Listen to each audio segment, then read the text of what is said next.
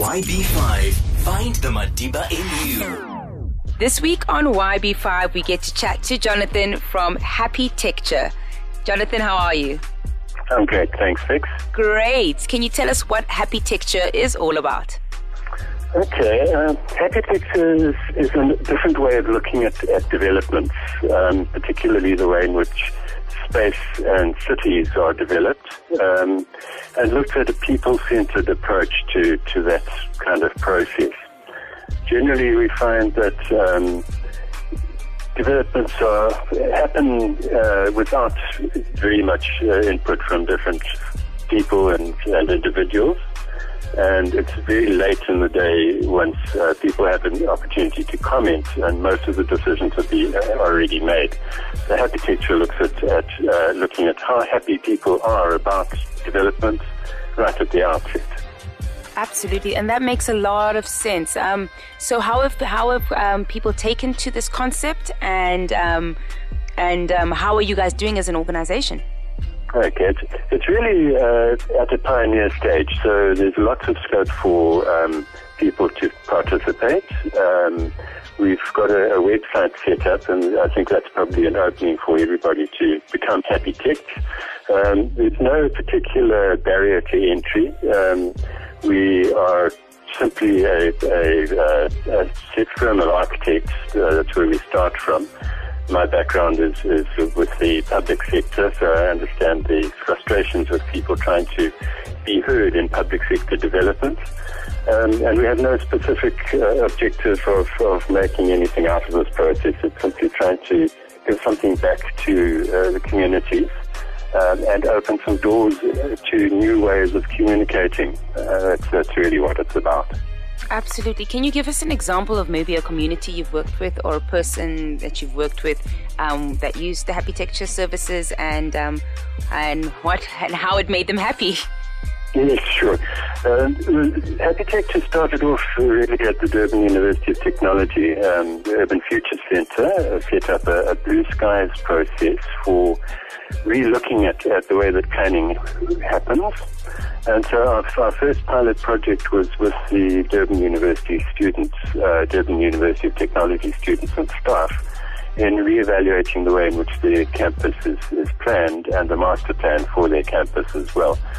So I worked with a group of 7 young architecture students, and we just workshopped how we thought projects should work and how the campus should be improved. This involved looking differently at the way that the spaces had been developed, the way that they existed, which are the happiest spaces on the campus, which are the unhappiest, putting those into a map so that it could be understood spatially, which were the most successful development spaces and places on the campus, and which were those which were seen as quite dangerous. So the campus environment became subject to a whole series of questions which we posed to staff and students, and we allowed people to participate and put whatever they liked down, not just the facts of a place, but how it felt, how they responded to different places and environments, and place that onto a map, which we set up an app through Ushahidi, so that they could respond in real time to different places, just saying happy, unhappy, not good, and locating that place at the same time. And then we had a series of events through which people could participate together in putting spots onto maps, huge aerial pictures of the campus. And what it emerged with was a really interesting picture of where the campus should go, what were the sort of environments we should replicate, and how could we provide a community brief to the planners, which suited the students currently and allowed future students to participate as well. So it was a great outcome and again a great experiment, and we really enjoyed it. What are your needs at the moment, would you say, for Happitecture? I think the need is for people to embrace it, just to get onto the website. It's a collaborative website. I'll give you the details of that. But have a look at the Happitecture link, look at the work that's being done already, see where you could fit in. Part of it is technical. We need app development, and it needs to be open source and crowd funded. So it's not something we're going to drive on our own. We hope that people just come on board, decide that they want to be Happitects. You don't have to have any particular qualifications, and start pushing for this kind of process to become the norm.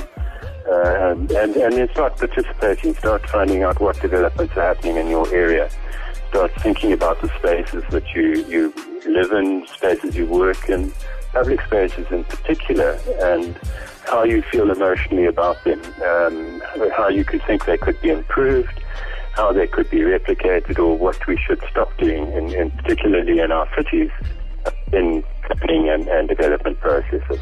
Fantastic. Jonathan, I think what you guys have done is an absolute gap in the industry, particularly in the social world. So really congratulations to you and your team for getting this started. Can I get you the website address? Yes, you please go ahead. Okay, it's www.vusa-collaborative, that's VUSA, collaborative.com. And then there's a link on there to Happitecture and a whole series of information, presentations, reports, etc. It's worth just having a look through them and see where you fit in, and hopefully respond and grow it. Youngblood 5, counting down to Mandela Day 2018, a special centenary year celebration of the Be the Legacy campaign. Find the Madiba within you.